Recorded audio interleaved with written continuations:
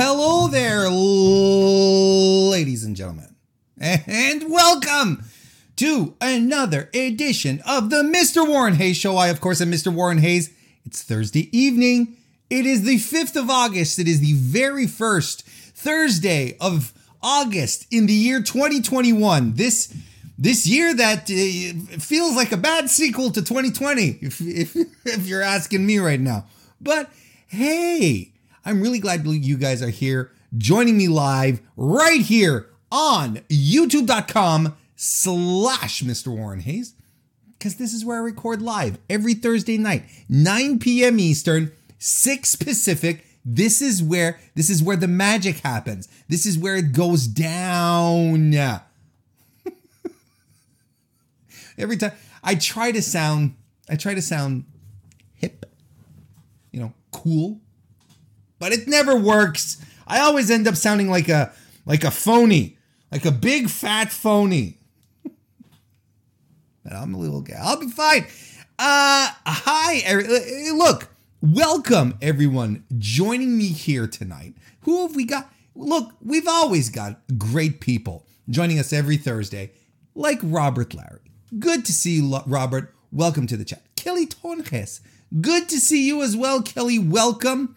Let's see who else have we got. We've got Phantomark82, our boy Ben, who you should follow at facebook.com/Phantomark82. Please do, because Ben is awesome. Provides us with music. Please. Let's show Ben all the love, because he deserves it. We got Justin Firestein, who's here. Good to see you, Justin. We've got 5th generation Carney Joseph with it as well. Look at all these great people hanging out here live tonight. DGMC is here. Fantastic. Look, Ben tells us he's 30 subs away from reaching 100. 30's not that much. You like music, you like the synthwave, you like to just chill out, go follow him. My God. Sports and things. Carlos, good to see you back, sir. It's been a while. Nice to see you. Mark Forbes. Hello, look.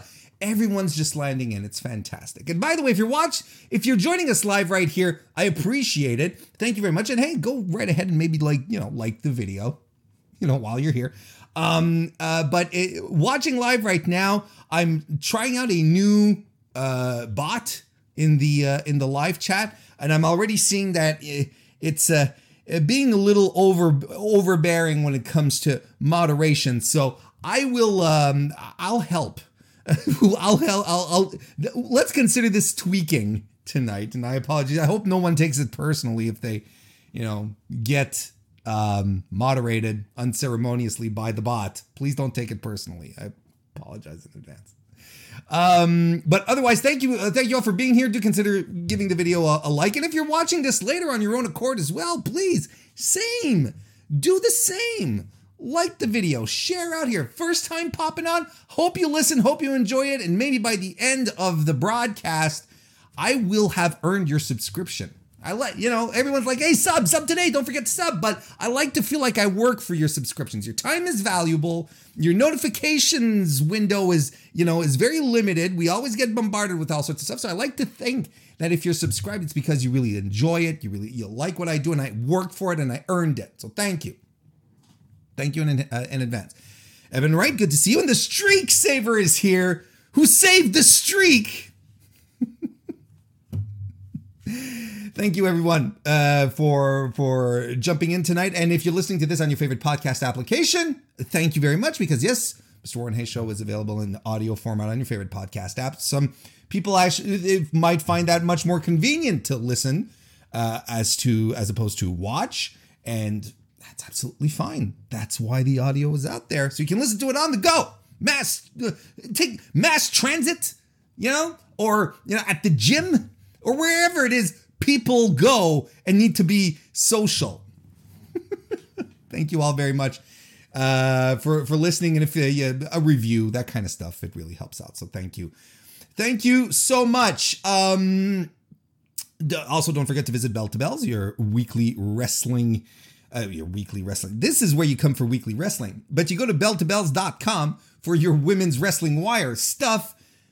you want to read about women's wrestling, you want to get in the know, that's where you go. BELLTOBELLES.com. Kristen Ashley this week, co-founder, editor-in-chief. She posted an interview that she conducted with Siri and Julia from Stardom. Big deal here is that it was also an interview that she conducted for PWI. We were also able to chat with the ladies for our own website as well. Stardom doesn't give many interviews, especially not in English. So that was really, really cool stuff. And I hope you guys go check that out if you're Stardom fans. And even if you're not, maybe you should become Stardom fans after, reading that interview. How about that? Also go check out lovewrestling.ca. I wrote a thing. I did a writing this week. I wrote an article on how everyone needs to calm the fuck down when it comes to Adam Page. That wasn't the essence of the article. No, but talking about, it's a feature. It's an opinionated piece. We're at a crossroads when it comes to Adam Page. Do we want the title shot now, or should we deal with, should we go for some long-term storytelling? So I tried to balance a bit of both. Go check that out, lovewrestling.ca. Big ups to Spencer and the gang for letting me post an article there. Very kind of you guys. Hey, it's Joe. Go Indie Now. Look at that. Good to see you. It's like old homie night tonight. Look at that. Tim Trevor. Hola, Tim. Good friend of the show. Welcome, everyone. Saturday, this coming Saturday, I will be doing a SummerSlam prediction show. This Saturday afternoon, 4 p.m. I'm doing it because next week I'm traveling. My schedule is going to be completely out of whack. There's a lot of stuff going on next week. So I'm doing it, usually I do it the night before, but I'm doing a full week earlier. Plus on top of that, if you're like Warren, I don't know. But here's the kicker. Here's the thing. I'm going to be joined by Alex Pulowski. It's going to be the reunion tour for Warren and Alex this Saturday, 4 p.m. for the SummerSlam review. So look, it's going to be sour. Let's call it Sour Slam. That's what we're going to be doing. That's what we're going to be doing this upcoming Saturday. I'm really excited to talk with Alex again about wrestling. It's been too long, so I'm stoked that he's accepted to jump on. Should be a fun time, whether you like WWE or not. And if you don't like WWE, well, no. Listen, I'm gonna try. I'm going to be as neutral. This is how I've always dealt with Alex when we were doing stuff. I try to be very middle ground on stuff. Just like, I set him up and he swings for the fences. That's the essence of our relationship. So I'm excited I'm excited for Saturday. Should be fun. 4 p.m. Eastern this Saturday. Be sure to check it out. It'll be a lot of fun. Also, check out the Discord. Link is in the description. Great community of people who hang out there. Please, hey, come on. Come join the joy that is the Mr. Warren Hayes Show Discord. Lots of good things happening there. Community events coming up as well. It's gonna be a good time. The comment streak still going on. If you are finished watching this video and the comment section is open, I'm looking to get 20 comments on the next 20 videos. We're up to 16 today, thanks to Anakin and the Streak Saver. Streak Saver seems to think that I've never acknowledged that he's saved the streak in the past, which is, I think it's slanderous. I think it's false.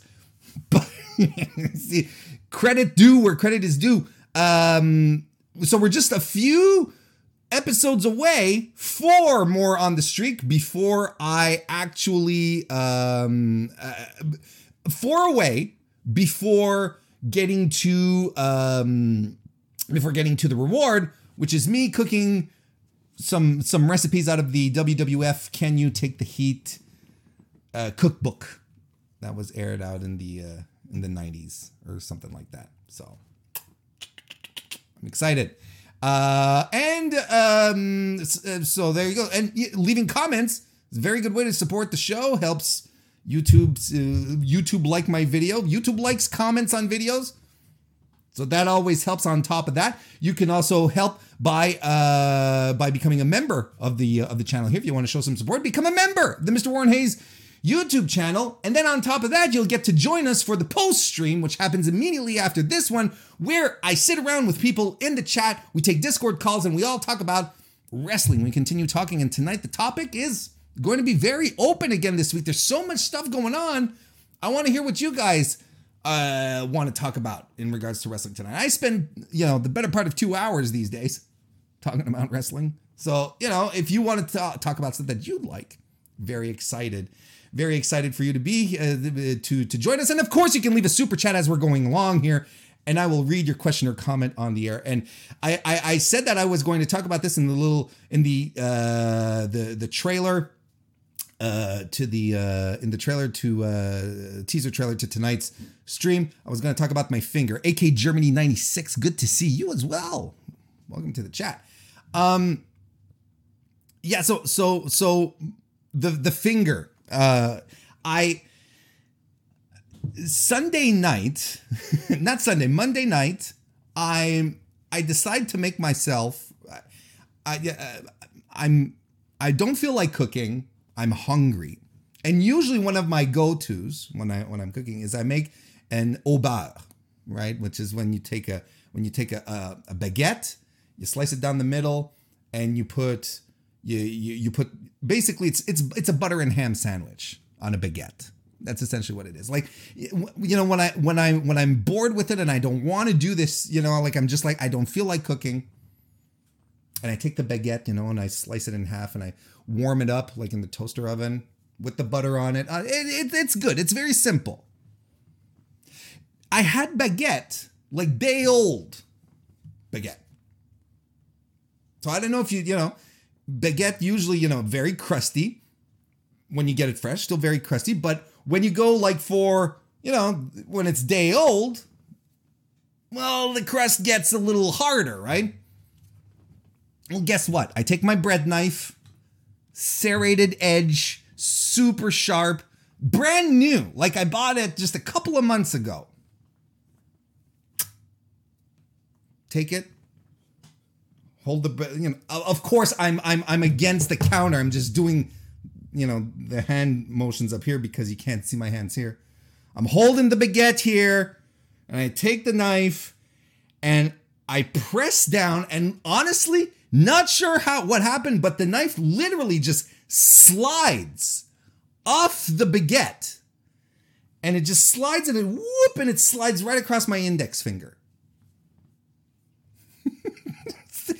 and I'm like, ooh. And it doesn't really hurt. I'm like, ah. I take the, I run my, I see there's a lot of blood. So I go and turn on the tap and I start running my finger on it. And you know what, the water runs on the wound. And then you get then there's the flap of skin that sort of goes, bleh, that sort of flaps back against my finger kind of thing. And I'm like, this is a pretty bad cut. I patch myself up. And, I get everything all together. Some Kleenex, some tape, some packaging tape. And I sit down and I watch Raw. But the bleeding just doesn't stop. So a couple of hours later, I go to the hospital. I get stitches. I got about 4 or 5 stitches. It's a good one. So there you go. That's what happened to my finger. This is the last day of the bandage. I'm supposed to keep it on for 3 days. So starting tomorrow, the full experience of my disgusting left index finger is going to be available for all to see. Besides, look, I posted pictures of it on the Discord in the Off Topic channel. If y'all are interested in seeing that shit, there's a good incentive for you to join the Mr. Warren Hayes Show Discord right there. But yeah, can you believe? Here's the thing. Mr. Fantastic, good to see you. And here's the thing. I was so committed to watching Monday Night Raw I taped up my hand, my finger, and I was like, oh, I was bleeding a lot, and did it 2 or 3 times during Raw because I was like, nah, I'm committed. I gotta watch this. This is what I do. That's dedication. Right there. There you go, folks. That's what happened to my finger. But yeah, honestly, frankly, everything's okay. MDK all fucking day is what the kids say, don't they? All right. Let's jump right into this week's. Before we jump into the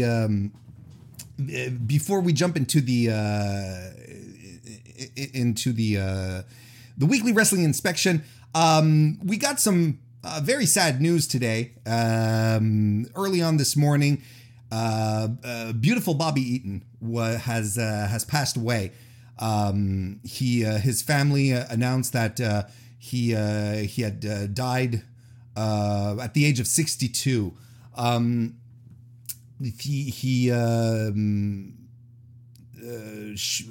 think it was his sister, Debbie Eaton Lewis, who posted a number of pictures of Bobby and herself, shared some memories, and this is what she wrote. Said, "I never wanted to post this, but my little brother, beautiful Bobby Eaton, passed away last night. When I find out all the details, I will post them. Bobby was the kindest, loving person you would ever meet. I loved him so much and going to miss him. Please say a prayer for my niece Taryn. She found him, and she just lost her mom a little over a month ago. Excuse me." Bobby Eaton was a member of the Midnight Express, of course, multiple time champion, singles tags throughout his career, Jim Crockett Promotions, WCW, Smoky Mountain Wrestling as well. He had been wrestling since his teens, these are unfortunately the type of situations where then you hear so many wonderful things about Eaton. Now, as opposed to a lot of my contemporaries who grew up watching Southern wrestling, especially, I didn't get to watch Southern wrestling from up here. I was exposed to other promotions, so I wasn't quite as familiar with his work younger. But as I grew older and started, rewatching some stuff, Bobby Eaton really did have something special, and nothing like you'd go, oh, here's a main event star. Just a guy, fantastic worker who worked the mid card in a passionate, selfless way every time. Even if he wasn't in the main event, he would always give it his all. Extremely talented wrestler who took great pride in what he did. And then you hear, of course, just how well liked the man was outside of the ring, especially during a time in the business where a lot of guys were, had heat with each other, where didn't trust one another. It appears like Bobby Eaton was just liked all around, that everyone thought that he was a fantastic human. I mean, Mick Foley, wrote a lot about Bobby Eaton in his book, and how great of a guy he was, how kind he was. I think that's the word I'm looking for here. In regards to what Mick wrote about him, how kind Bobby Eaton was, and yeah, I mean, so you see it on the internet, you see it today. Then the number of people who are mourning and calling, saying how legitimately sorry they are because he was such a fantastic guy. Yeah, a terrible shame. You can glean from the comments that this came as a surprise. No one was expecting Eaton to pass away. It was apparently found by his niece, and there's something very tragic to all of this, which is quite the shame. Bobby Eaton, 62 years old. a legend, and may he rest in peace. Let's move on to the weekly wrestling inspection.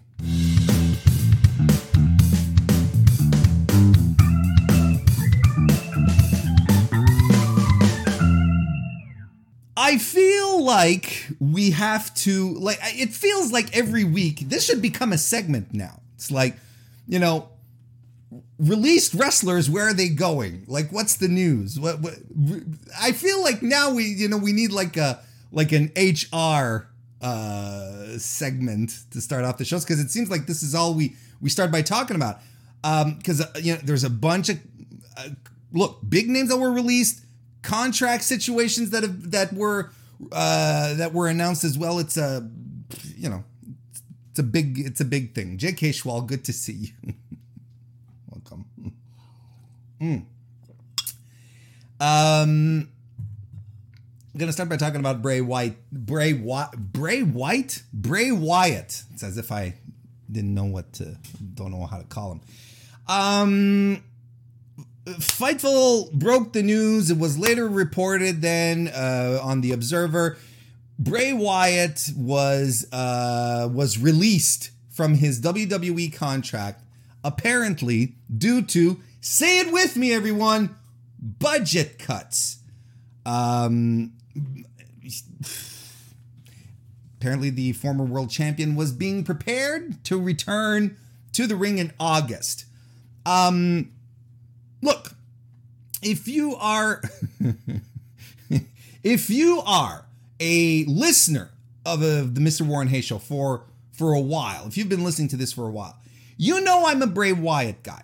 I like Bray Wyatt. I've always liked Bray Wyatt. But we're talking Bray Wyatt. It's kind of hard to get behind the Husky Harris stuff, which was, garbage. That was always a weird decision. No one would have been able to get over calling themselves Husky Harris. Are you kidding me? But he was part of the Nexus in October 2010. He returned to developmental the following year, where he was repackaged as Bray Wyatt, doing the spooky swamp cult leader gimmick with the Wyatt family. After that, Eric Rowan, Brody Lee, and then Braun Strowman down the line as well. I loved that gimmick. I thought that I even liked the spookier aspects of it when he started to become mystical. It didn't bother me because the thing that made Bray Wyatt, especially when he started doing the Sister Abigail stuff, the thing that made him interesting, made him work, was that it wasn't overpowering the entire gimmick. It wasn't something that it was all about the spookiness. He was still like this charismatic, oddball cult leader, but it just so happens that he may or may not have some mystical powers. Then of course they lean in harder into it, and it eventually becomes the Fiend. I will maintain this, and I know Bray Wyatt is not everybody's cup of tea, and that's fine, and I get it. But Bray was for me, because Bray is probably one of the best character actors that WWE had in their midst. There's no way that something like Bray Wyatt and then later Firefly Funhouse Bray Wyatt would have gotten over had it been anyone else than Bray, because he got it. He understood those gimmicks, tapped into something, into his strengths, go figure. And that's what made it so successful. And despite it all, he was creatively, he ended up just being delivered with being given some terrible material to work with. And there's only so much you can do when the creative is bad, or when the booking is bad.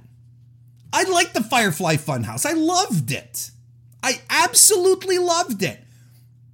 I love the Firefly Funhouse match at WrestleMania 35. Now, 36. I'm terrible with numbers. I'm an English major. What do you want from me?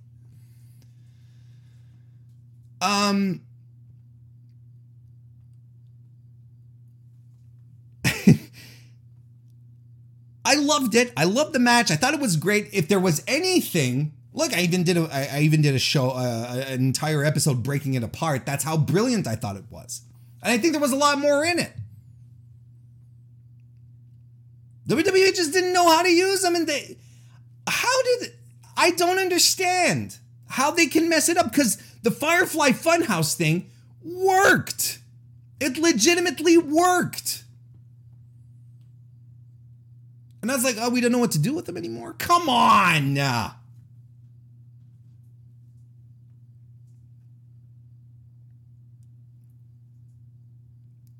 He's the kind of guy who's going, like, if he wants to continue wrestling, he's going to be fine. Is he going to end up in AEW? Probably not. I don't know.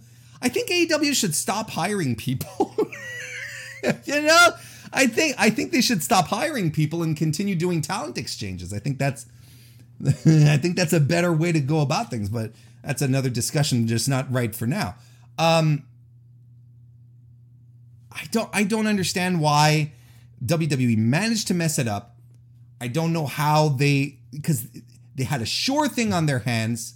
That one Hell in a Cell, right? The one Hell in a Cell.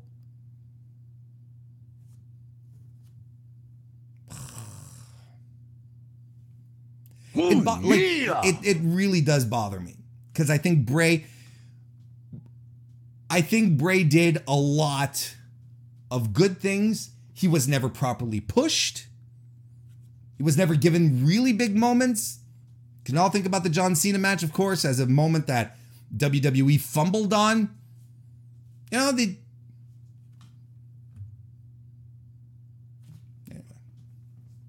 he's a guy, if he wants to continue wrestling, he'll find the place. And here's the other thing, right? Here's the other thing, is that then we're like, because I saw this being talked about on Twitter the other day. It's like, oh, Bray Wyatt, not a great wrestler, he's not fantastic. Are you sure? Are you sure? I don't know. See, I seem to remember his NXT matches where he was like, yeah, this larger guy can go. Towards the end there, he wasn't really being all that athletic, but to how much was he being produced, overly produced? To what degree was he being produced, is what I'm trying to say. By WWE, where it's like, hey, you're a spooky evil character. You can't be going around doing all these crazy insane moves here all the time, you know? It's like,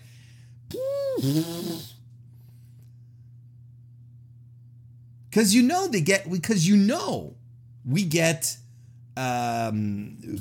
get a lot of people, there's a lot of wrestlers who we just don't know how good they are. We just don't know, because WWE doesn't give them the chance to, it doesn't give them a chance to shine. We were having this conversation on the Discord in regards to Aaliyah a couple of months ago. It's like, we don't know if Aaliyah can go because WWE overproduces their matches, you know?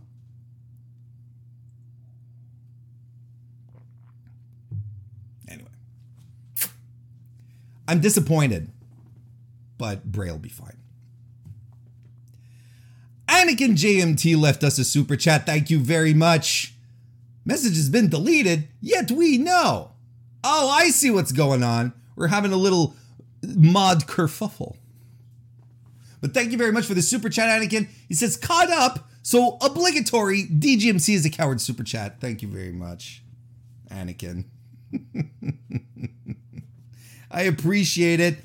Want to say hello to the Nick Nutter. Nice to see you. And also to Kristen Ashley, the first lady of the Mr. Warren Hayes show. Yeah. And I'm drooling all over myself now. See, that's the effect. That's the effect my fiance has on me.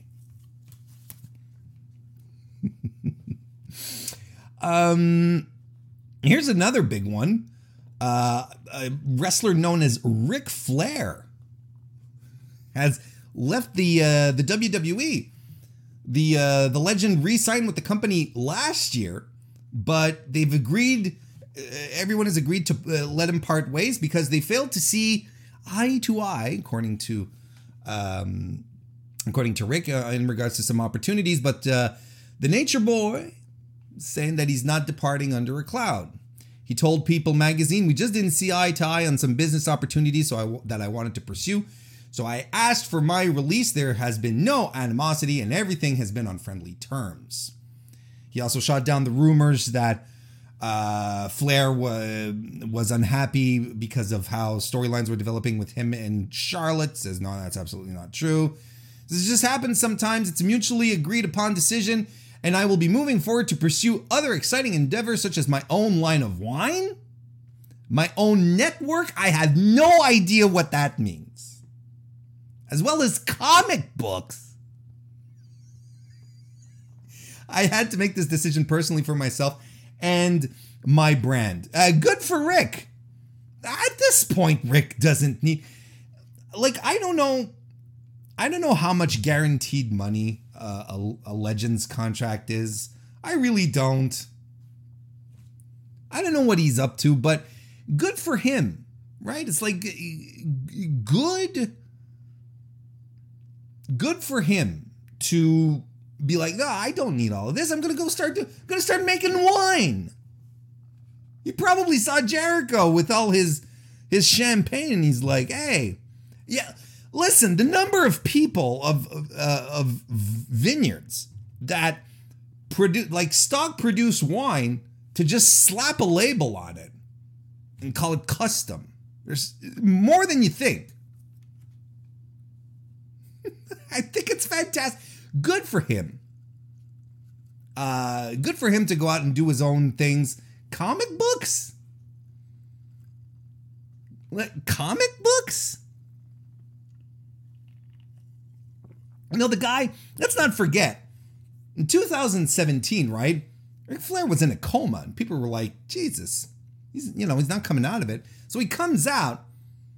If that happened to me, I'm in a coma, and I'm older than I am now, and I wake up and I'm like, look, right at this point, I'm just. It'd change my perspective. And I'd be like, no, I gotta focus on doing the things that I really want to do because I don't know how much time I have left. And Rick is 72 right now.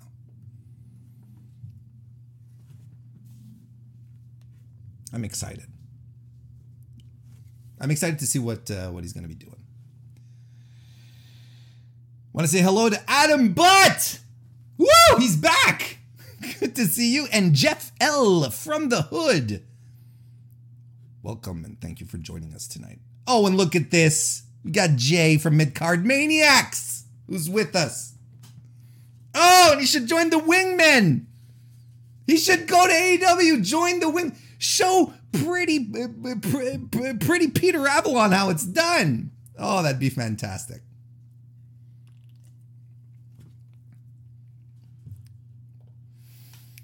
So Ric Flair is gone. Bray Wyatt is gone. And now we've got reports saying that Adam Cole doesn't have a contract, or at least doesn't have a renewed contract yet. Here, let's walk through this a little bit. And folks, I know the Adam Cole stuff is exciting, and Chad, I want sound out here. What should Adam Cole do? What's going on?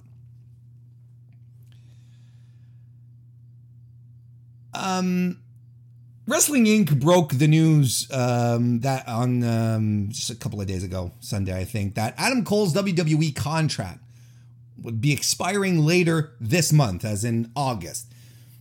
Cole's contract was rumored to expire in 2024, but it now appears that it's expiring after SummerSlam. In fact, his contract was up at the Great American Bash just a couple of weeks ago. But Cole extended it. He's like, yeah, well, I'll work through SummerSlam and then we can figure something out. PW Insider reports that the realization of Cole's contract expiring took a number of WWE executives by surprise. Sloppy shop.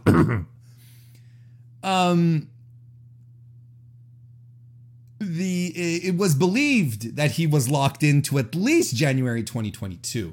And there's a lot of people apparently within WWE who were a little annoyed that this news was put out there as well. But this is probably tied into the departure of I can't believe I'm going to say this. This is the Canyon Seaman, who was the former senior vice president of talent development. He was, remember he was rumored to have been released, like I think it was in February or something like that. But it turns out it wasn't real. But now it turns out that he was really released. And there PWI sort of implies that the timing of Canyon Seaman's departure and Adam Cole's and the news about Adam Cole's contract sort of lines up. And then we learned just a couple of days ago, on top of all of this, that apparently Adam Cole was not offered, or still has not been offered, a new contract yet.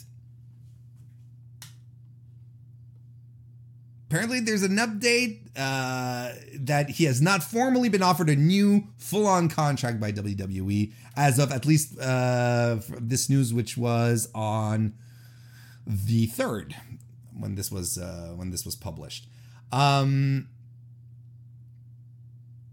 Yeah, so that's where we're going right now. Cole is still scheduled to wrestle at TakeOver 36 the day after SummerSlam. That's fine. Everything is just cool and kosher. Adam Cole. Here's the wild thing to me. It's bananas to me. Maybe to a degree. You remember Aleister Black, right? He shows up on Dynamite and everyone's like, wait, 90 days. They're like, no, 90 days. He was on an NXT contract, and NXT contracts are 30 days. They never upgraded his contract to a main roster contract, so he was free after a month. To a certain degree, when you consider how Aleister Black was being used on main, and again, to a certain degree, it still baffles my mind that a multi-million-dollar company, billion-dollar company, would let talent contracts just slip through their fingers like that. That's one thing. But you can assume, or you can fathom that, since Aleister Black wasn't exactly a big-time player on Monday Night Raw and on Friday Night SmackDown, maybe people were like, just let it slip through the cracks because, he was a bit of an afterthought. That's one thing. But Adam Cole, who is a big-time player in NXT, he still big-time guy, Undisputed Era, former NXT champion. How does that guy slip through the cracks? Especially since he's best friends with a bunch of dudes who work for the other company. That boggles my mind. I don't get it. I really, really don't.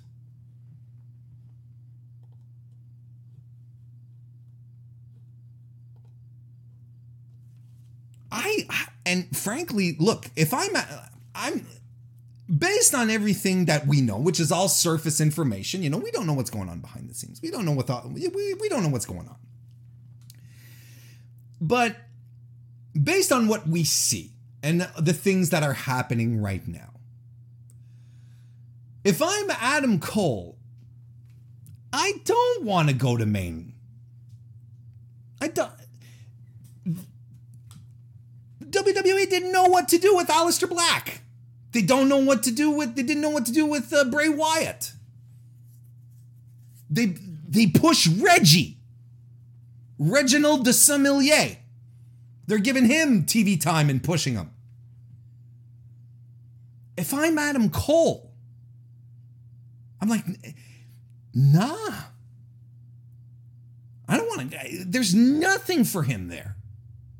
No matter how charismatic he is, if they're fumbling Keith Lee, if WWE is fumbling Keith Lee, how do you expect a guy like Adam Cole to get out? Karrion Kross. How do you expect Adam Cole to get over on Maine? I could definitely see him going like, no, I'm good. Why do you think Johnny Gargano and Tommaso Ciampa have both been very vocal and they're like, no, we're NXT, man, we're good? Because they know. They know. They don't want to go up.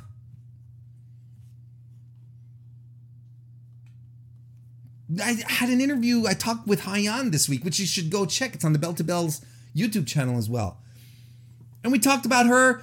I asked her a question and I said, you went to, she was on Dark a couple of months ago and she had previously had time in WWE. She was a Nia Jax squash. It's like, and I asked her, what was the difference between the two locker rooms? She says, you go to WWE, everyone is like stressed, nervous, and everyone's like, yeah. You go to AEW, everyone is friendly, everyone's like, hey, how you doing? Everyone knows each other, or, you have just a couple of degrees of separation from everyone, and everyone's like cool and chill. It's a much more friendly atmosphere. I think there's, at some point, they got fucking Ricochet. Look, nothing against Adam Cole. And I know, look, and you can, I'm trying to say too many things at once. Nothing against Adam Cole. But Ricochet is on your main flagship show and you have no clue how to push him because he can't cut promos? Are you fucking kidding me? Look, Adam Cole is a much superior promo guy than Ricochet, sure, but I am sick of this, he can't talk, so he's not going to get pushed. It's stupid.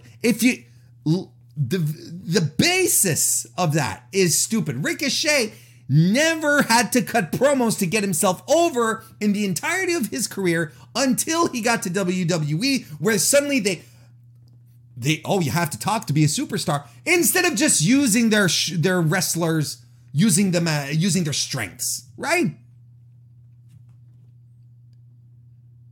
Oh, it's so annoying.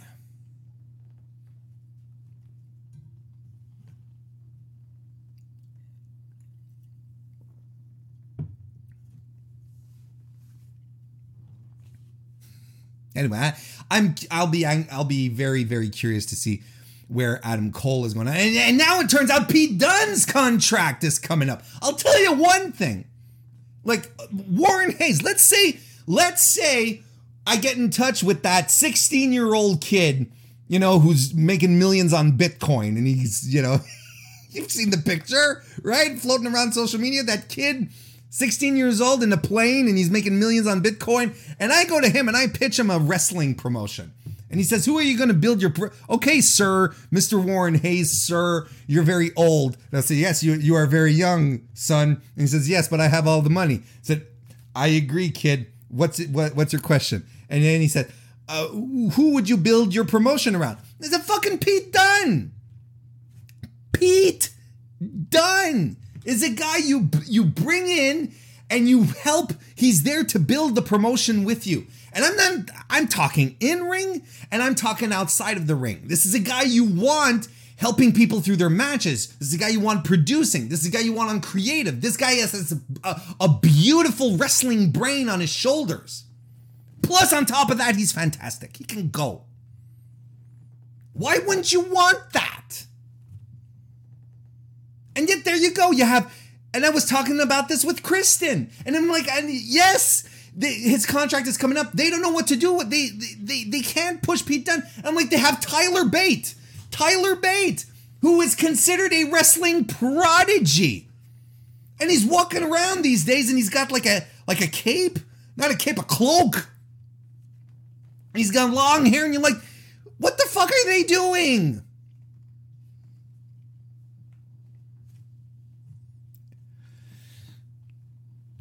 Pete Dunne might be next.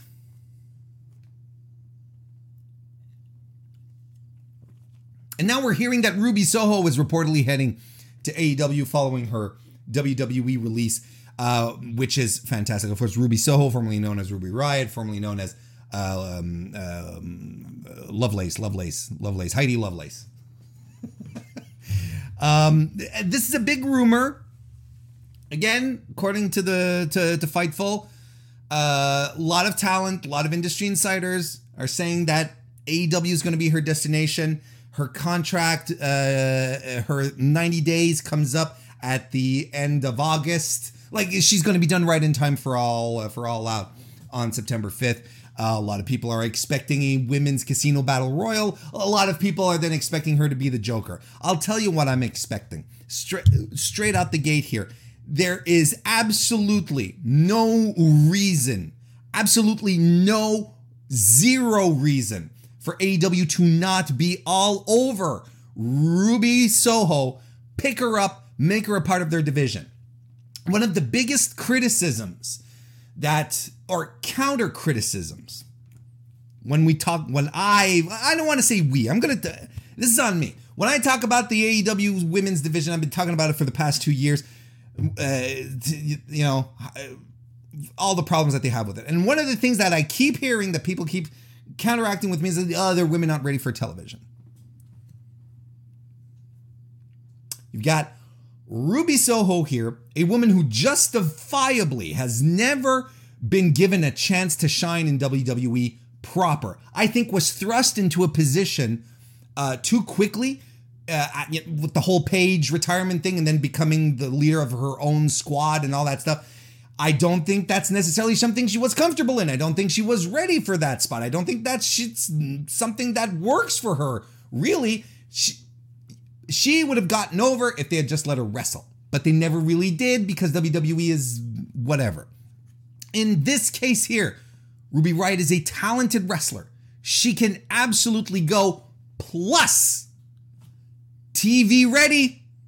She knows where the hard cam is. No one is going to have to tell her twice.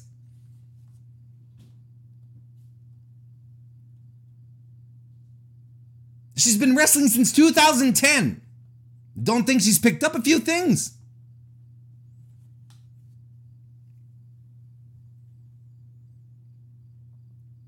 It's ridiculous. And this is the kind of sign that I'm waiting for on behalf of All Elite Wrestling.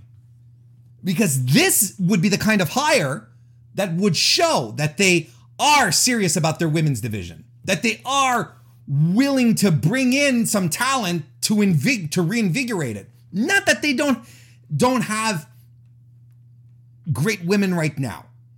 Britt's great. Statlander's fantastic. Riho's fantastic. Shida, Thunder Rosa, Serena Deeb. These are, especially Serena Deeb. These are world-class talent. So's Ruby.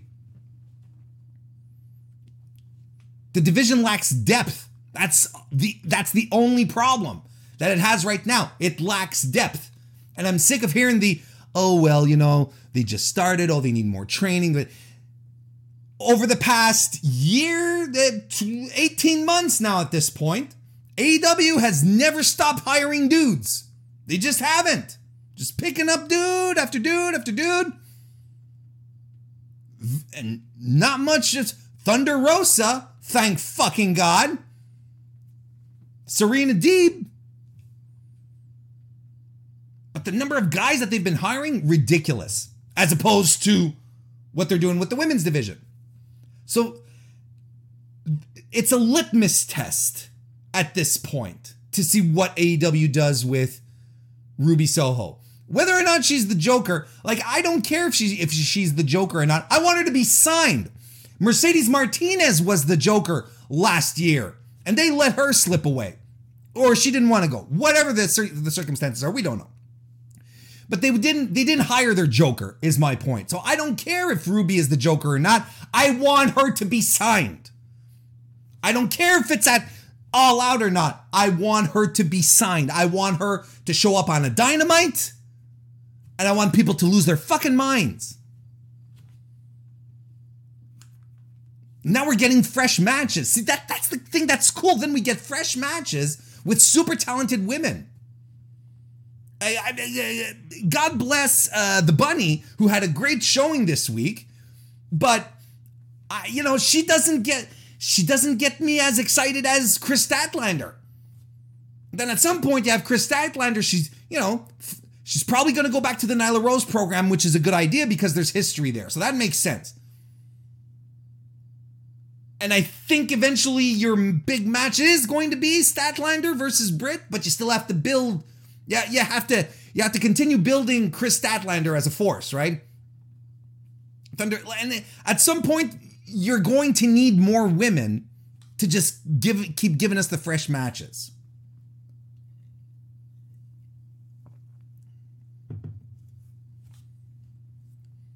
I'm excited, by the way, for Chris Statlander and I'm going to tell you, this is how you find out who pays attention to wrestling. This is how you find out who pays attention to wrestling shows and who doesn't. Or, no, I don't want to put it that way. Let me try this again. This is where you realize just how deep WWE booking has become ingrained in the minds of some people. That sounds better to me. Because they're starting to set the seeds in AEW between Statlander and Rose. And people immediately are like, wow, this is coming out of nowhere. Or it's like, oh, we've seen this before. We've seen it before, but there's history here because it is Nyla who injured Statlander out for months. So we're coming back to that story. It's a built-in feud. Just use the shit that's at your fingertips and make it just tell us the story. It doesn't have to be more complicated than that if you pay attention to the wrestling programming that you watch. And I think this is fantastic. NXT had that exact situation a few weeks ago with Mercedes Martinez and Xia Li. Mercedes Martinez, met in the Mae Young Classic. Martinez won.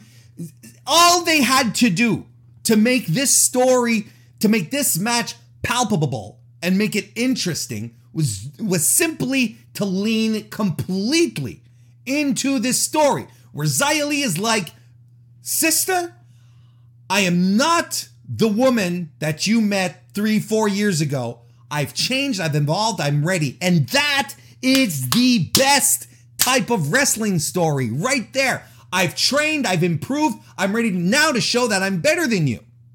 He gets in the ring with, that's all. But no, that had to be about spookiness and Mercedes getting bad vibes from Tian Sha. I forget her name. The one who sits in the chair all the time. Ooh, you didn't need it. And they referenced it a couple of times in the lead up to the show, and I was like, yes, this is exciting. This is good. Xia Li, rookie back then, comes back around, is like, I'm gonna prove that I'm better than you, and then you're like, do it, beat her. That's a good wrestling story. Ooh, smoke. Oh, I'm going to stand up from my chair. That means it's serious.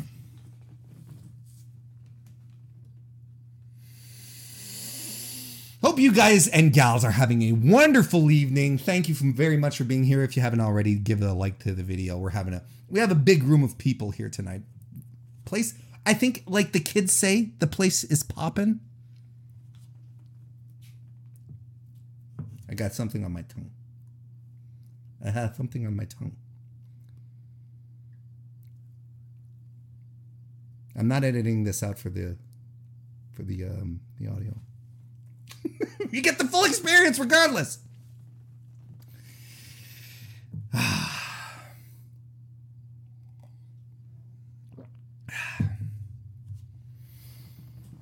Let's go in and talk about AEW. No, before we talk about AEW, real New Japan Pro Wrestling, right? Couple of notes here. The Summer Struggle matches are happening. I don't really care. They're prelim matches. There's nothing really exciting all that much about them. I know there's been like, oh yeah, this 8-man tag Suzuki-gun and stuff.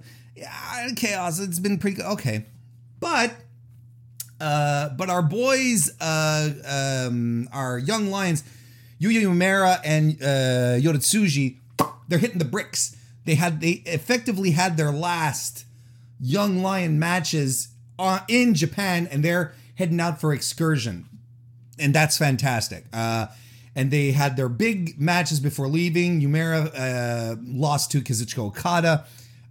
These matches are solid. They're solid wrestling matches. You know the young lions are going to lose. That's not the point. The point is that this is establishing some storytelling for these wrestlers, for these young wrestlers, so that when they do come back around and they have their gimmick, they have their personality, they can wear other things than the black boots and the and the black trunks, then they can they can circle back to these stories eventually, and that's great. Okada, after the match here, he lifts Uemura back up, right? He lifts him up, and after he beats him and he pats him on the shoulder, he's like, yeah, he raises his arm and he whips him into the ropes for another drop kick. Because the thing is that Uemura, he's working on his drop kicks, and his drop kicks are becoming a thing. But Okada was like, son, and he after the match, after he's won, flips him into the ropes, drop kicks him just to remind him, he's like, I'm the best drop kick in this company, kid. I love it. I thought it was great. Just a little edge from our boy Kazu. I liked it. That was fun. And Tsuji got his match against Tetsuya Naito. He tapped out to Naito. You know what's kind of a bummer is that Tsuji looks up to Naito quite a bit, and it's not the loss that it's a bummer. I think there's a lot in how he perceives himself. He wants to emulate a lot of what Naito did. So Naito, on his excursion, he headed to Mexico, and I think that's what Tsuji wanted to do, but I don't know if he'll be able with the with the current climate and stuff, and that would blow. that would suck. It's a shame.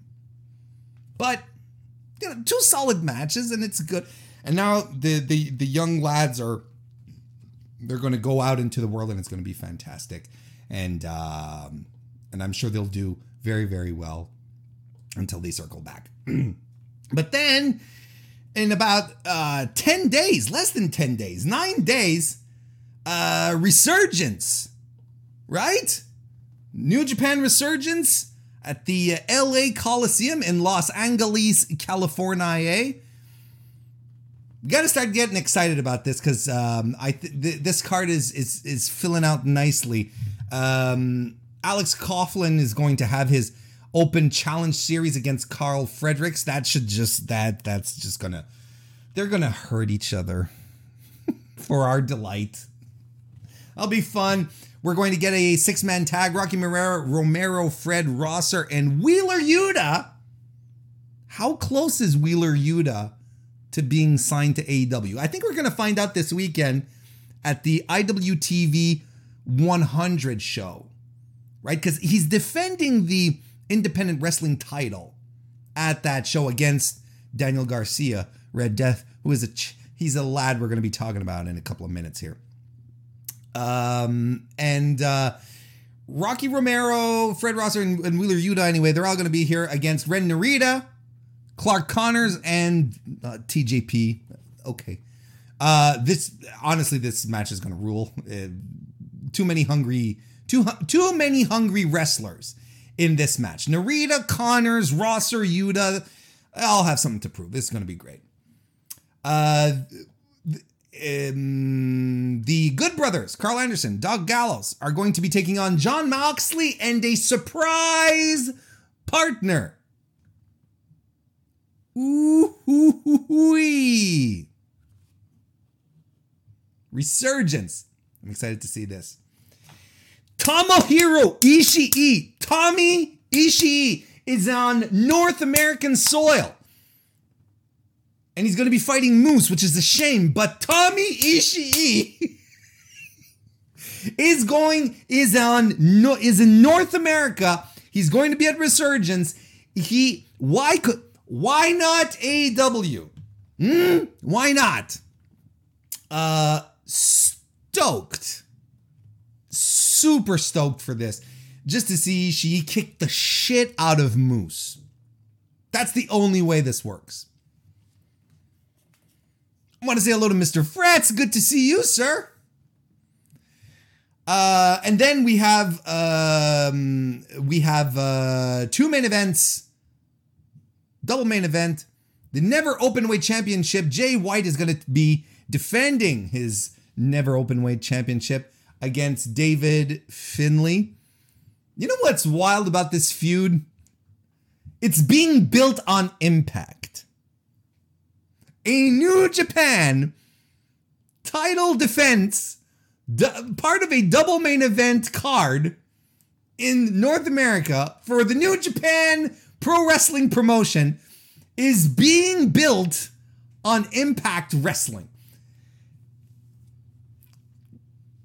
I don't know how anyone can think this sucks. I don't understand how anyone can look at this and be like,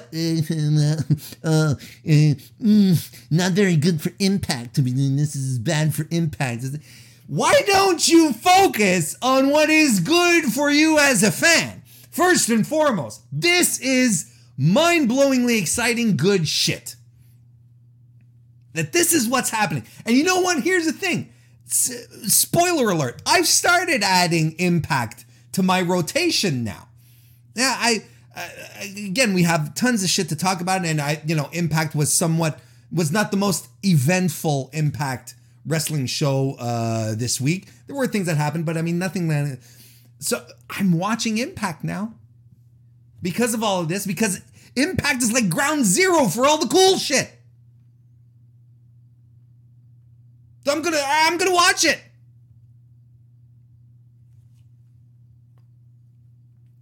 Jay White and David Finlay. This should be a lot of fun. David Finlay has a losing record against Jay White. And they were young lions together on top of that. The thing here, behind the scenes, shh, don't tell anyone. Jay White and David Finlay are super good friends. They're like, so just on that, based on that, this is going to be a very good match. Jay is going to make sure that Dave Finlay looks like $1 zillion here in this match. I'm looking forward to it. And the main event, IWGP United States Heavyweight Championship. The champion, Lance Archer, who won the title and then defended it a week later on AEW. Do you understand? I can't stress enough how wild the wrestling landscape is these days.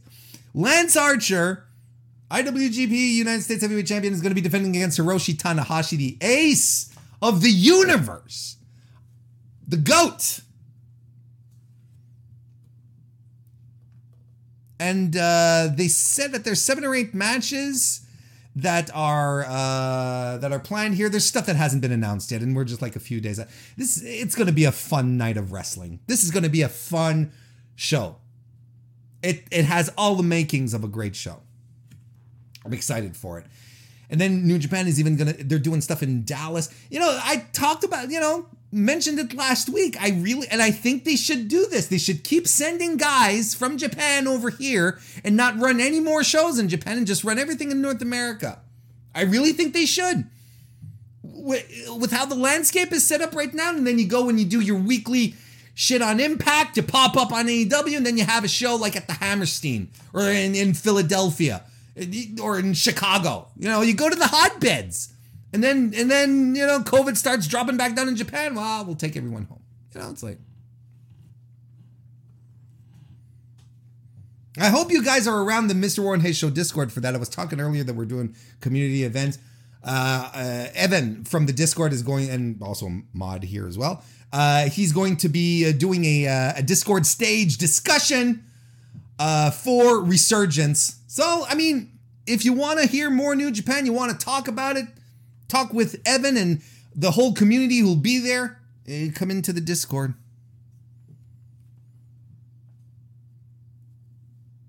I can talk about Tom Lawler. Well, Tom Lawler is going to be on the show.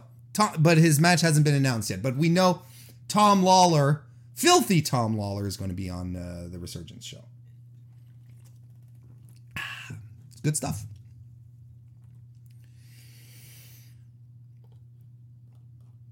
All right. Let's talk about Dynamite.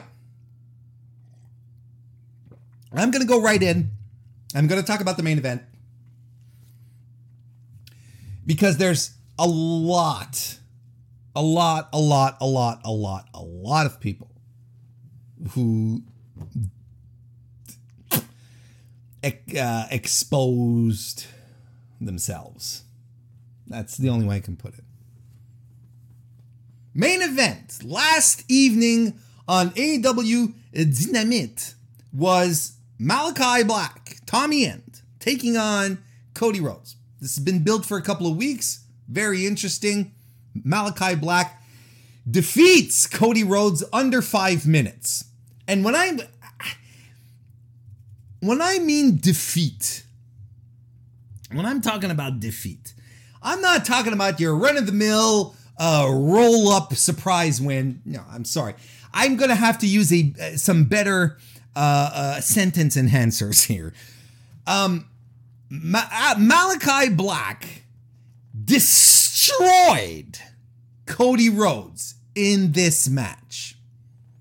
In under 5 minutes, he kicked the shit out of his legs.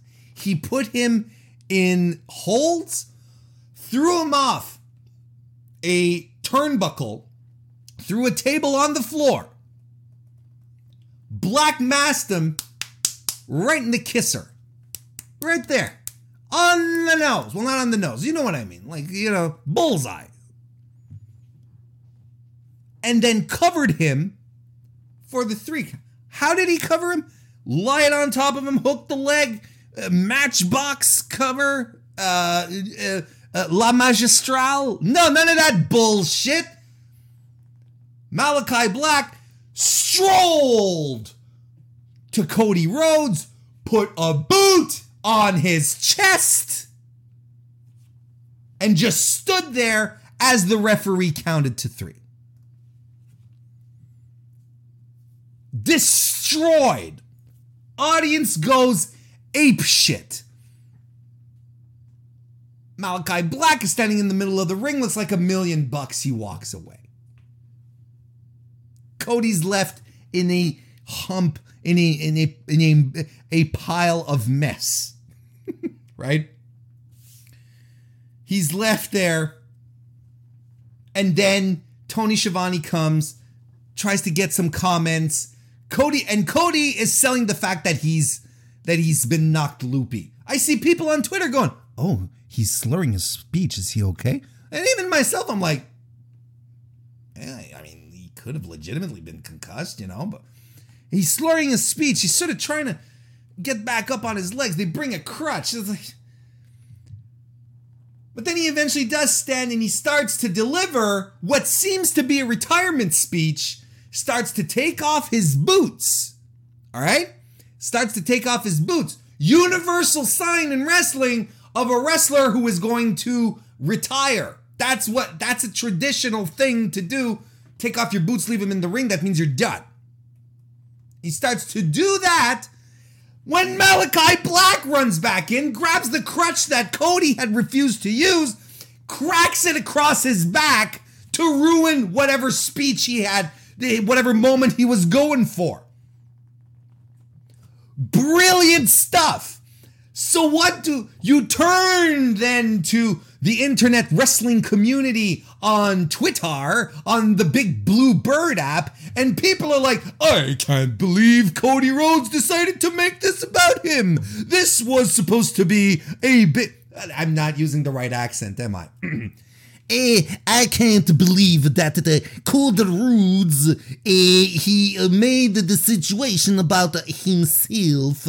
I would believe that Malakai Black should have stood tall at the end and not have Cody do a phony retirement speech.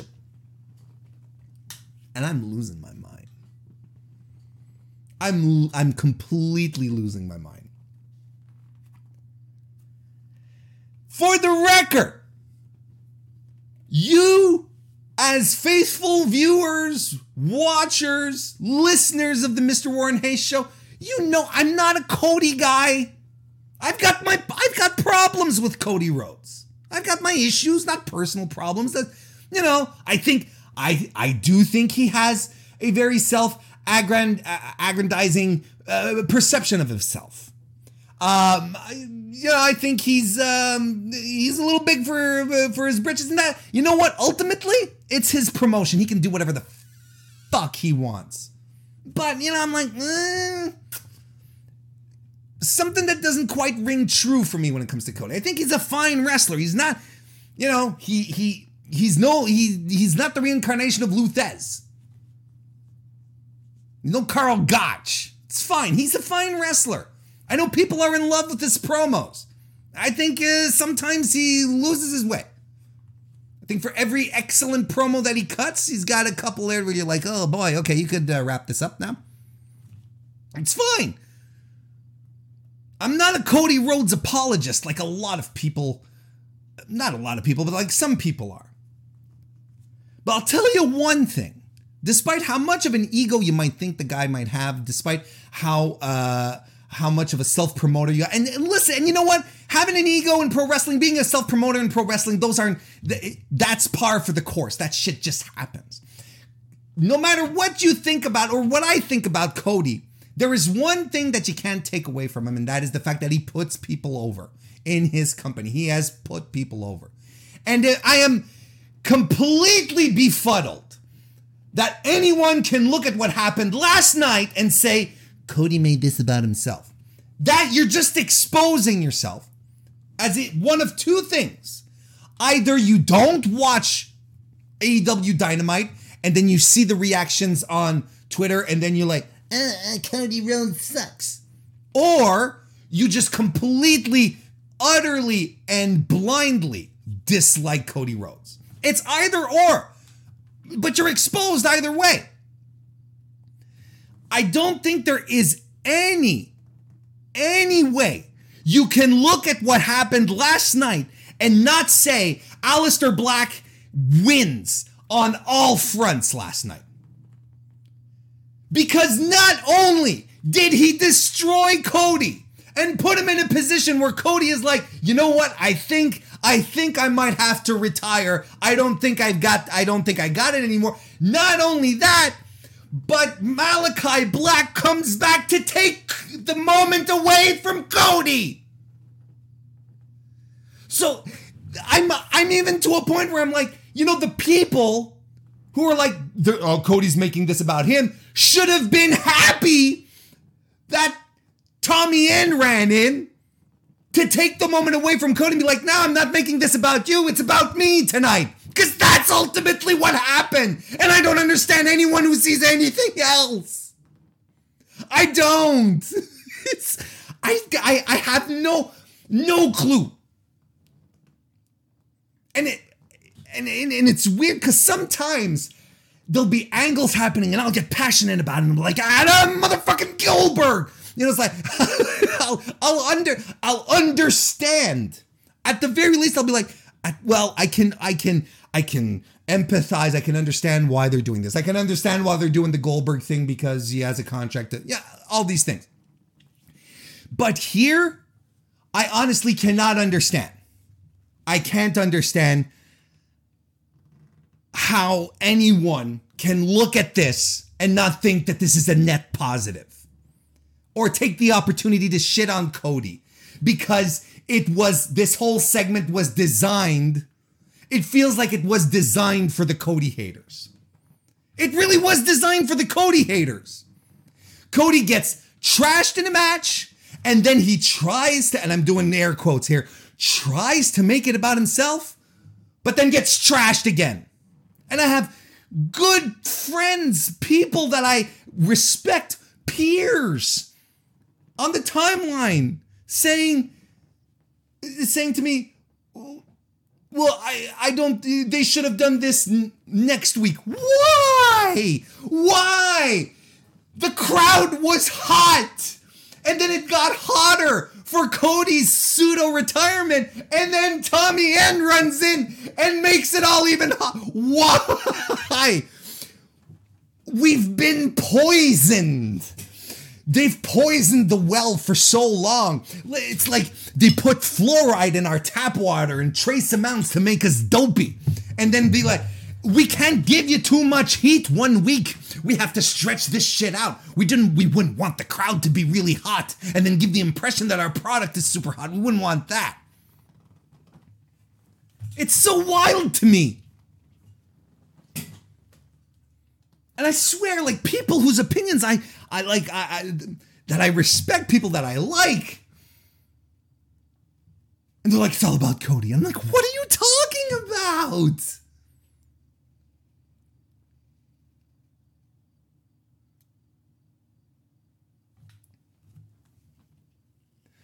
And the Cody stuff, like I said, I'm not a Cody Rhodes guy. I'm not. I always thought he was fine worker, very charismatic.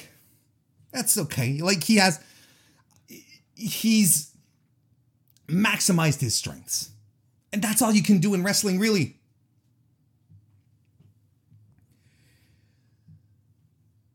He has his problems, there's faults, but there is one thing that you cannot take away from the guy. And I said it before when we started this, I'll say it again. He puts people over, and he has made stars for his company. And anyone who will argue that he is the new Triple H, and they are bad faith actors. They don't watch AEW. They don't care about Cody. They just want to be bad faith actors. They just think that they understand it. They look from afar. I try my best to talk about everything that I talk about. Look, I'll tell you straight up. It's not even a question of I try my best. Everything that I talk about on this podcast, I have watched. If I'm talking about a show, if I'm talking about a match, it's because I've watched it. I'm not going to go on Twitter and get the cliff notes. If I'm not going to be able to watch it, I'm not going to talk about it. It's just as simple.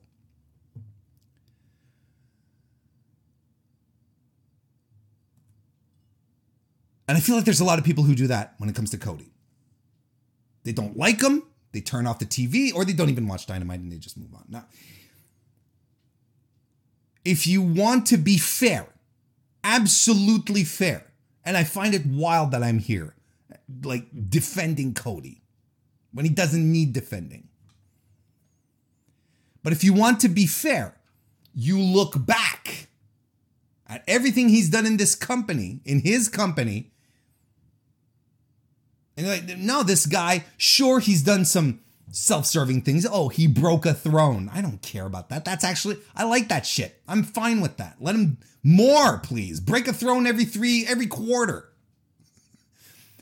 But this is a guy, when he won their mid-card title, he took himself out of the world title picture. When he won their secondary title, he put out an open challenge and he wrestled just about everyone in the company and then people outside of the company. He effectively gave Eddie Kingston a job.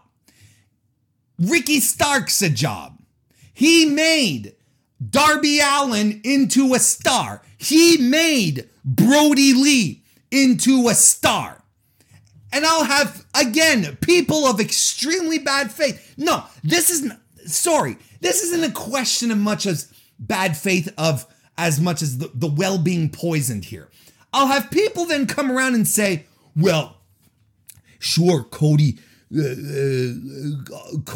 put over Brody Lee, but when he was done filming his television show, he came back and he won the TNT title right away. So that just it negated everything. It negated everything.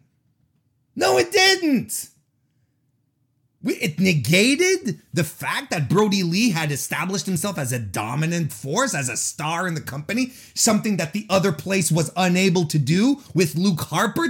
No. And this is where our brain poison comes in, where it's like, instantly we're thinking about the other place because a loss in the other place is such a detrimental thing.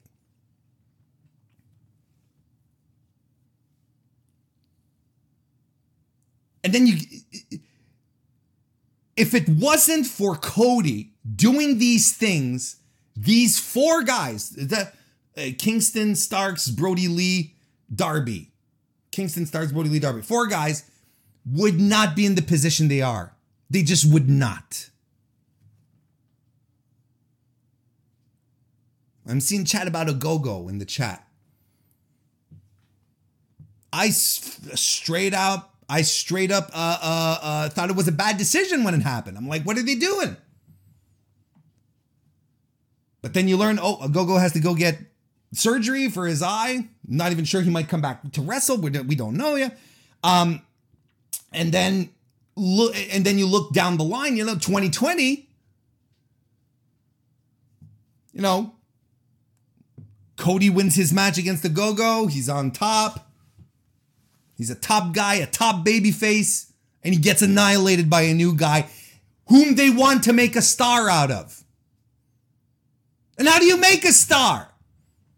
If you bring in a guy and you say, this is a dude we want to push. This is a guy, viewing audience. This is a guy that we want you to get behind. This is a guy that you need to understand is going to be a player here. How do you do that? 50-50 booking? No. You have him come in. You have him win decisively. That's how you do it.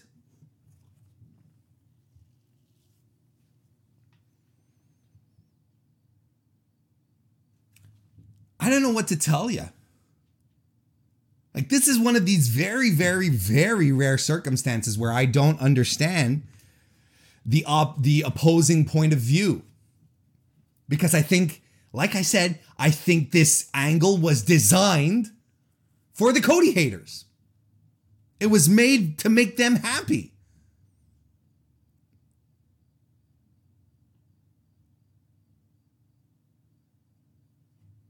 You didn't need to tease a retirement. Why not? Why not? It's pro wrestling. Oh, but it's not right. It made us feel all sorts of shit. Good. So you were doubly pissed off. But when Tommy N cracked him across the back, of course. You're supposed to feel things in wrestling. You're supposed to feel good and bad and feel sorrow when your babyface, the bad shit happens to him. And don't kid yourselves. Cody Rhodes is a top guy in the company. He is a top babyface. Might be in the wrestling bubble, a lot of people who think he's not that cool. That's fine. But just listen to go back, watch the match, listen to the reactions he gets. There's no half and half here. And if he does retire, it's a retirement in wrestling. Okay? Wrestling retirements. Are you fucking kidding me? Who puts any stock in that? Even the one guy who made me believe that he was truly done with wrestling and that I honestly did believe that he was done. The one guy, Shawn Michaels, still came out of retirement for one last match.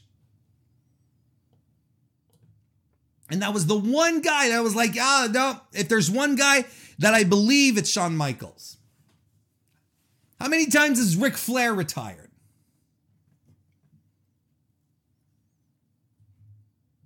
How many times did we think that Undertaker's retired? Now he's retired and people are like, no, we're done. It's wrestling, all right?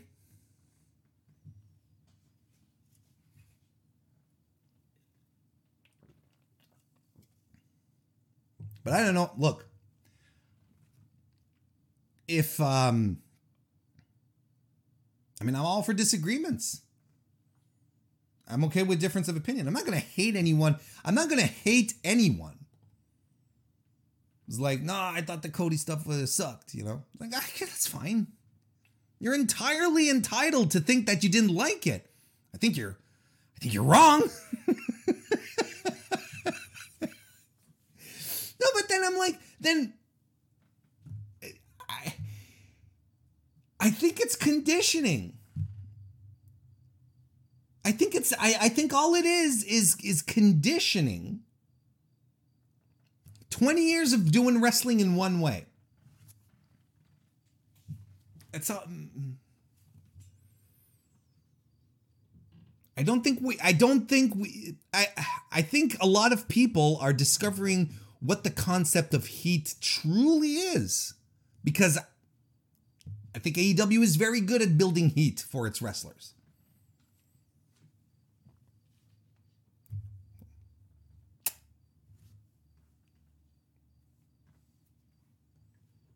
Just ridiculous. That's all right. I've said my piece. Like ultimately, it's spinning through my mind again, and I'm looking at the conversations that were popping around me, and I'm like, no, that's how. I just repeat myself here. Just be saying the same thing over and over again. But folks, didn't need to be delayed. Doesn't matter if it was a retirement. Doesn't matter if he was out there to announce the name of his second child or whatever. Tommy and Malakai Black came in to ruin the moment, and that's what matters. Cody didn't make it about himself. This was Malakai Black taking possession of a situation, and he is all the more better off thanks to it. He's better off than he was in his entire career on main roster in WWE. Just on that one moment. You understand, this guy's got it. He's got the presence. He had a top guy job for him. A top guy job, clean, flat on his back, boot on the chest. There you go. See, I'm repeating myself. Jason PS3, good to see you. Welcome to the chat. I'm just befuddled. I'm like, this is what people bitch about when it comes to WWE and their storytelling, and then AEW is like, okay, we'll give you guys something new, something fresh, and it's like, but you should have waited next week before that. No, just strike while the iron is hot. My God, not everything needs to be overthunk. You're overthinking stuff. Should we talk about that 6-man tag match? That was a lot of fun, wasn't it? Jon Moxley, Eddie Kingston, and Darby Allin taking on Daniel Garcia and 2.0, the former Ever Eyes, our boys du Quebec. They were back. At least they showed up. There's no okay. I mean, the match was great, was fun. That's what it was. It was a fun match. Just people coming together and it's like, let's just do crazy shit to each other. Let's just have a good time. This felt like a party. I know a lot of people like to look at the Talkin' Shopomania pay-per-views, which I've seen, by the way, and be like, oh, this is a big wrestler party and everyone's just goofing off. But here, this is what you got. Just wrestlers having a good time with each other, but still putting on a show to entertain you. But it really felt good. There was a good vibe to this match. It was light, but it didn't compromise either. I mean, Garcia and Darby had a fantastic exchange at the beginning, right? Eddie Kingston's your babyface in peril, which is always a fantastic choice. And Matt Lee, I don't know what he's calling himself now anymore. Did you see the missile? No, the train that Darby Allin's suicide dive. Did you see that? Did you see it hit Matt Lee, whatever he's calling himself now? Just like he got railroaded. Fantastic. Just loved it. I made a sound effect. To do the train.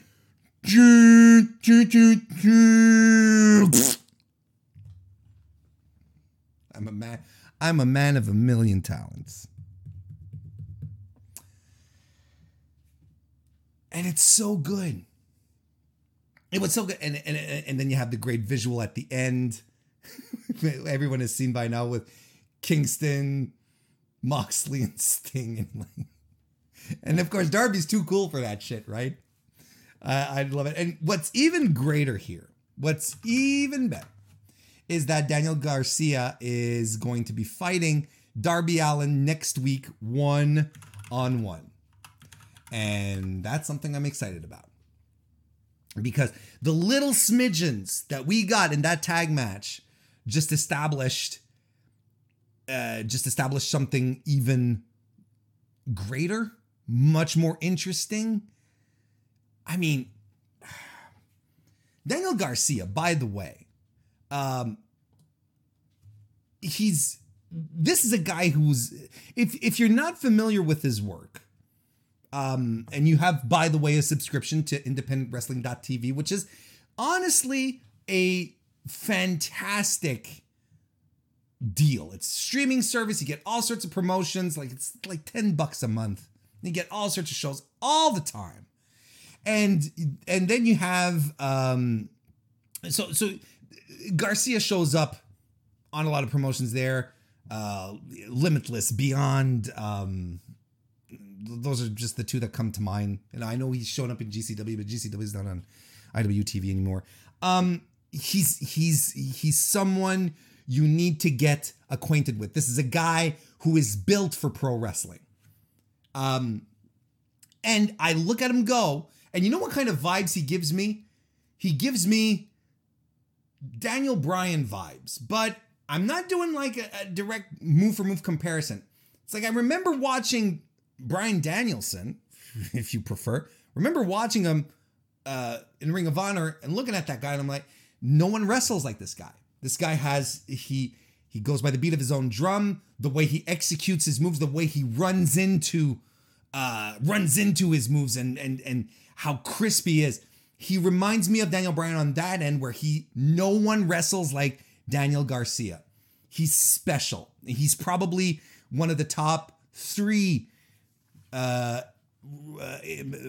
He's probably one of the top three male independent wrestlers on the circuit right now.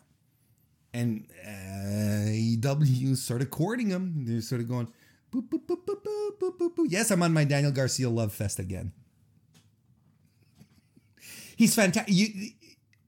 I hope his match with Darby next week is going to be a revelation for people. I hope it's one of these moments where it's like, look, I discovered this guy on AEW, and there's nothing wrong with that.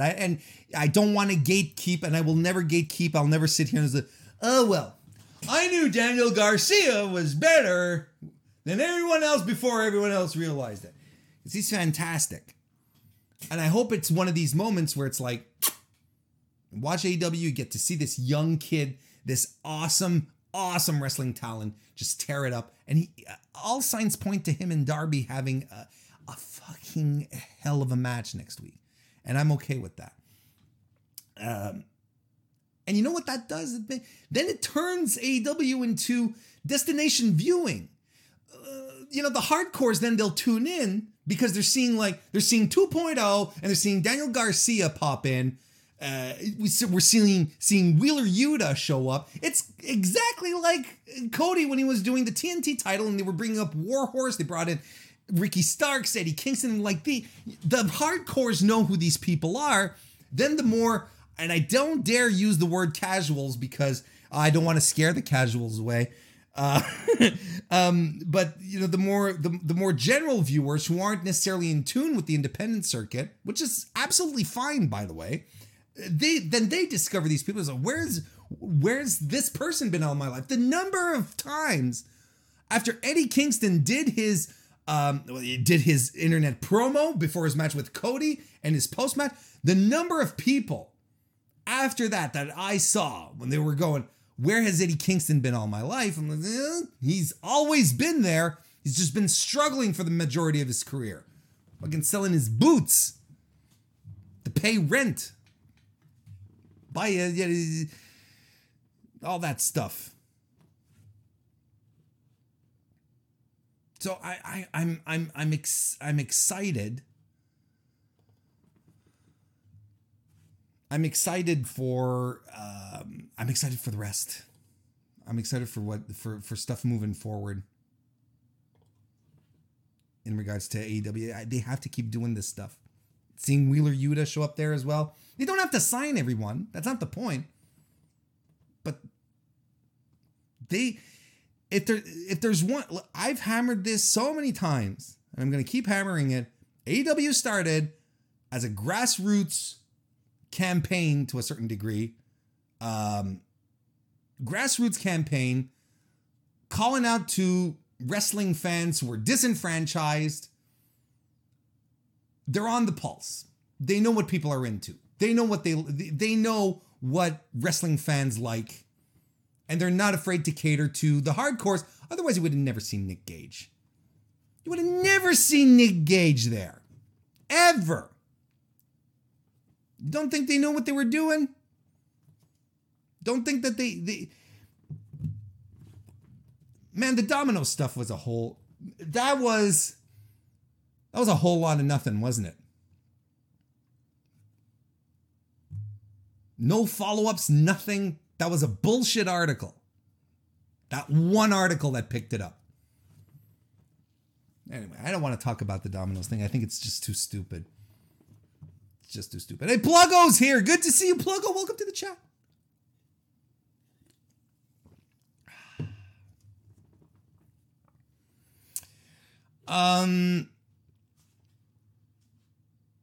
We also had Chris Jericho versus Juventud Guerrera. A controversial match, it turns out.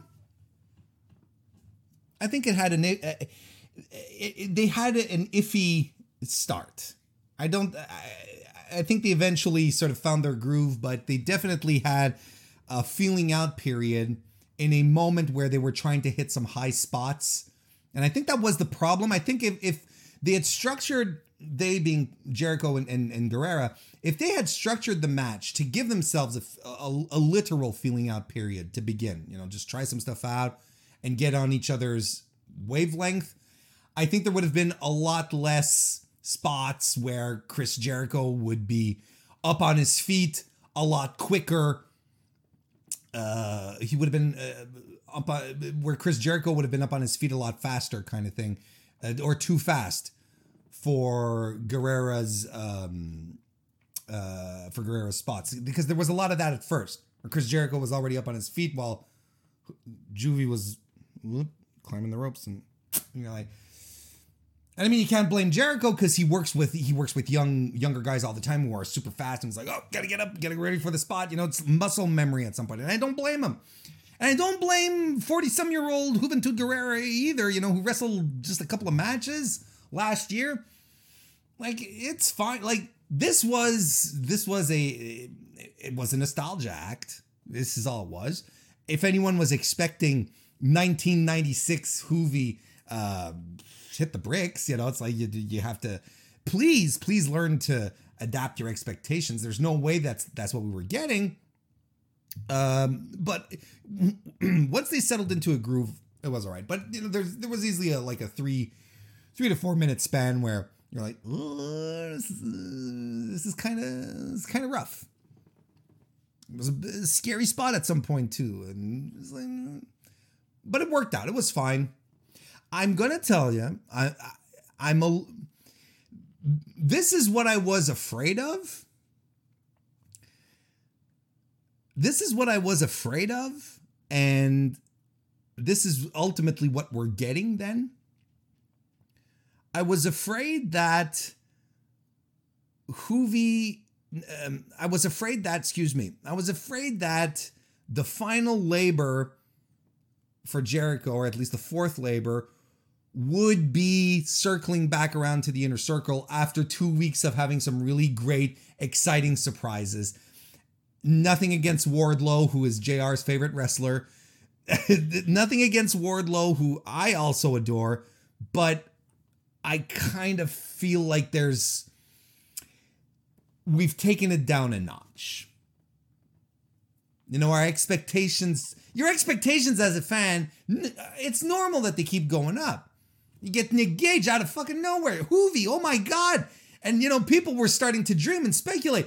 My God, what if there's a Thrill Seekers reunion and they bring Lance Storm back in, you know? Or what if they get, hey, Hiroshi Tanahashi's is going to be in North America? What if he's like, I've seen it all.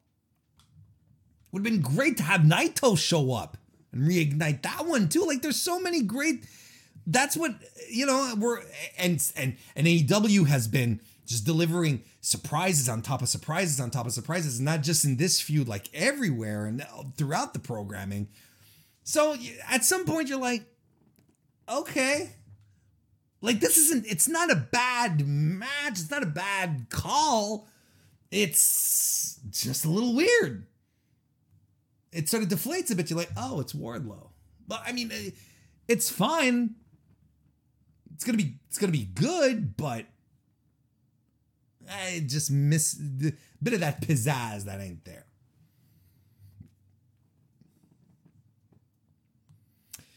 Layla Hirsch defeated the Bunny also that evening to position herself to challenge NWA Women's Champion Camille at NWA Empower. Again, look at how great this is. You've got AEW wrestlers vying for a spot to challenge for another promotion's title on another promotion's show. Again, I don't understand why anyone's against this. This is great. How good was it to see how fired up Layla Hirsch was last night? I thought that's my big takeaway. That's my biggest takeaway. She had win face written all over her when she was walking in with the best friends. Although it should be Team Taz anyway. But she was glowing. And everything she did had that extra little kick to it. And Allie Bunny probably told her, it's like, yeah, let's lay into me. Let's just do it. Like we got to make you look good tonight. And she did. And Bunny looked good too. I think this is Bunny's, I think that was Bunny's best match in AEW so far. It was a fine match. Camille then comes in. She was in the audience. They did the face-to-face pose, and then just to drive home that Camille is already fucking tall. And Layla Hirsch is not. Layla Hirsch doesn't hit 5 foot. So you see them next to each other and like, oh my God. And that was fun. I liked it. I thought it was, you do the stare down. I think it's cool. Adds a little something. Camille is fine right up until, have you guys heard her cut promos? Like, her delivery's fine. Like, there's not, she's not mind-blowingly great, she's definitely not terrible. She's at that comfortable place where he's like, her promos are fine. But her voice, It's her voice.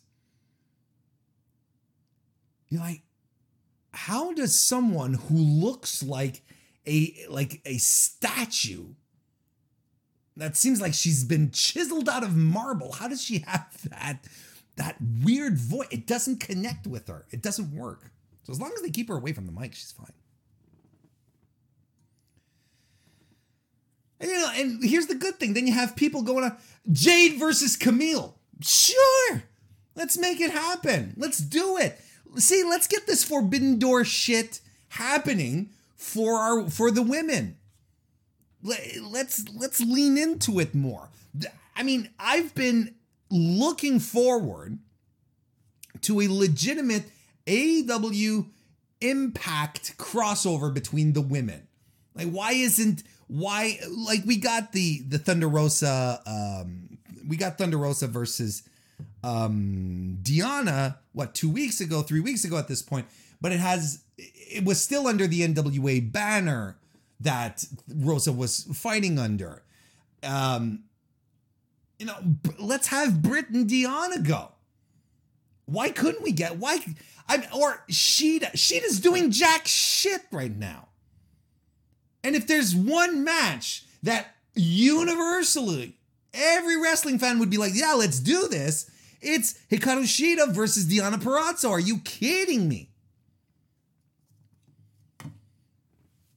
So let's go. Let's go with busting down the Forbidden Door. Hell, Jordan Grace was talking to Alex McCarthy today or yesterday, and I think I saw the clip. Whatever, I saw the clip today. That's what matters. And Jordan Grace herself, she's like, well, it'd be great if there was more Forbidden Door stuff for the women. And I agree. I completely agree. No, there's not going to be forbidden stuff with New Japan. Let's not open up that can of worms. But holy shit,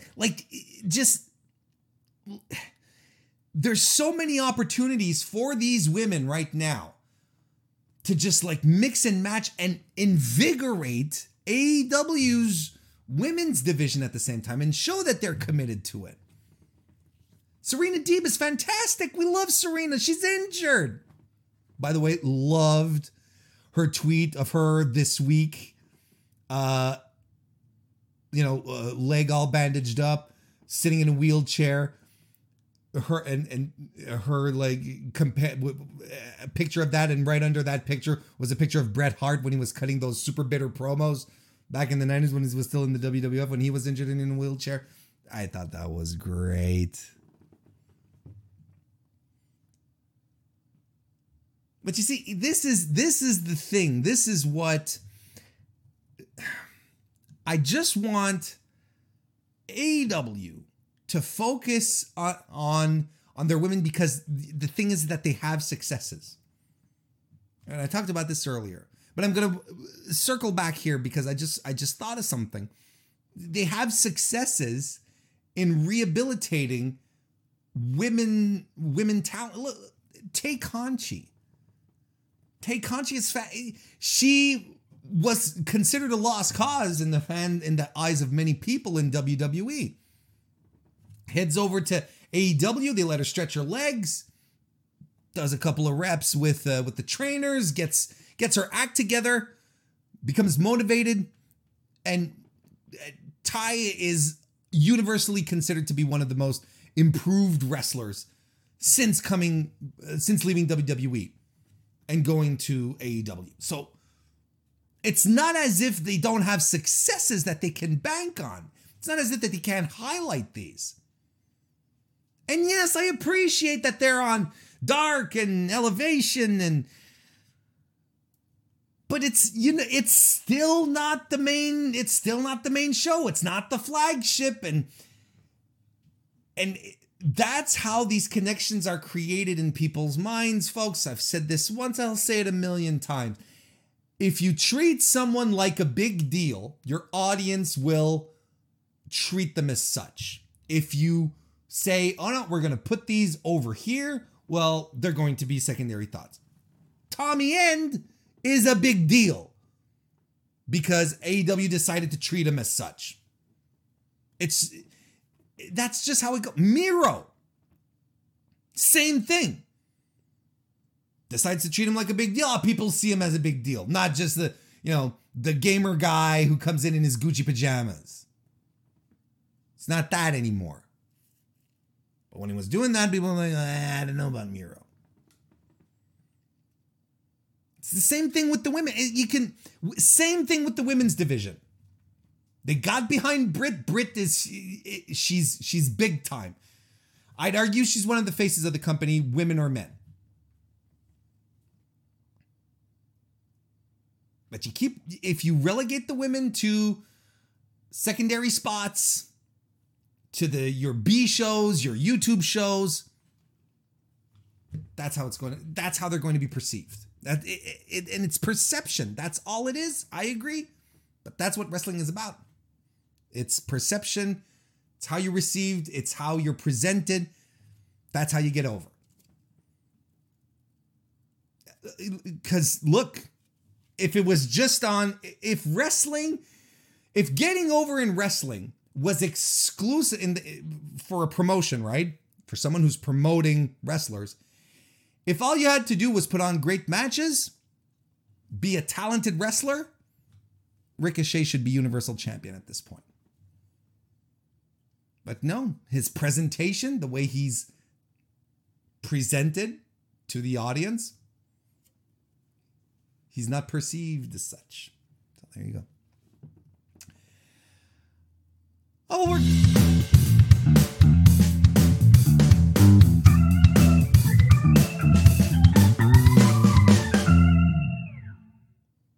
OBS is weird tonight.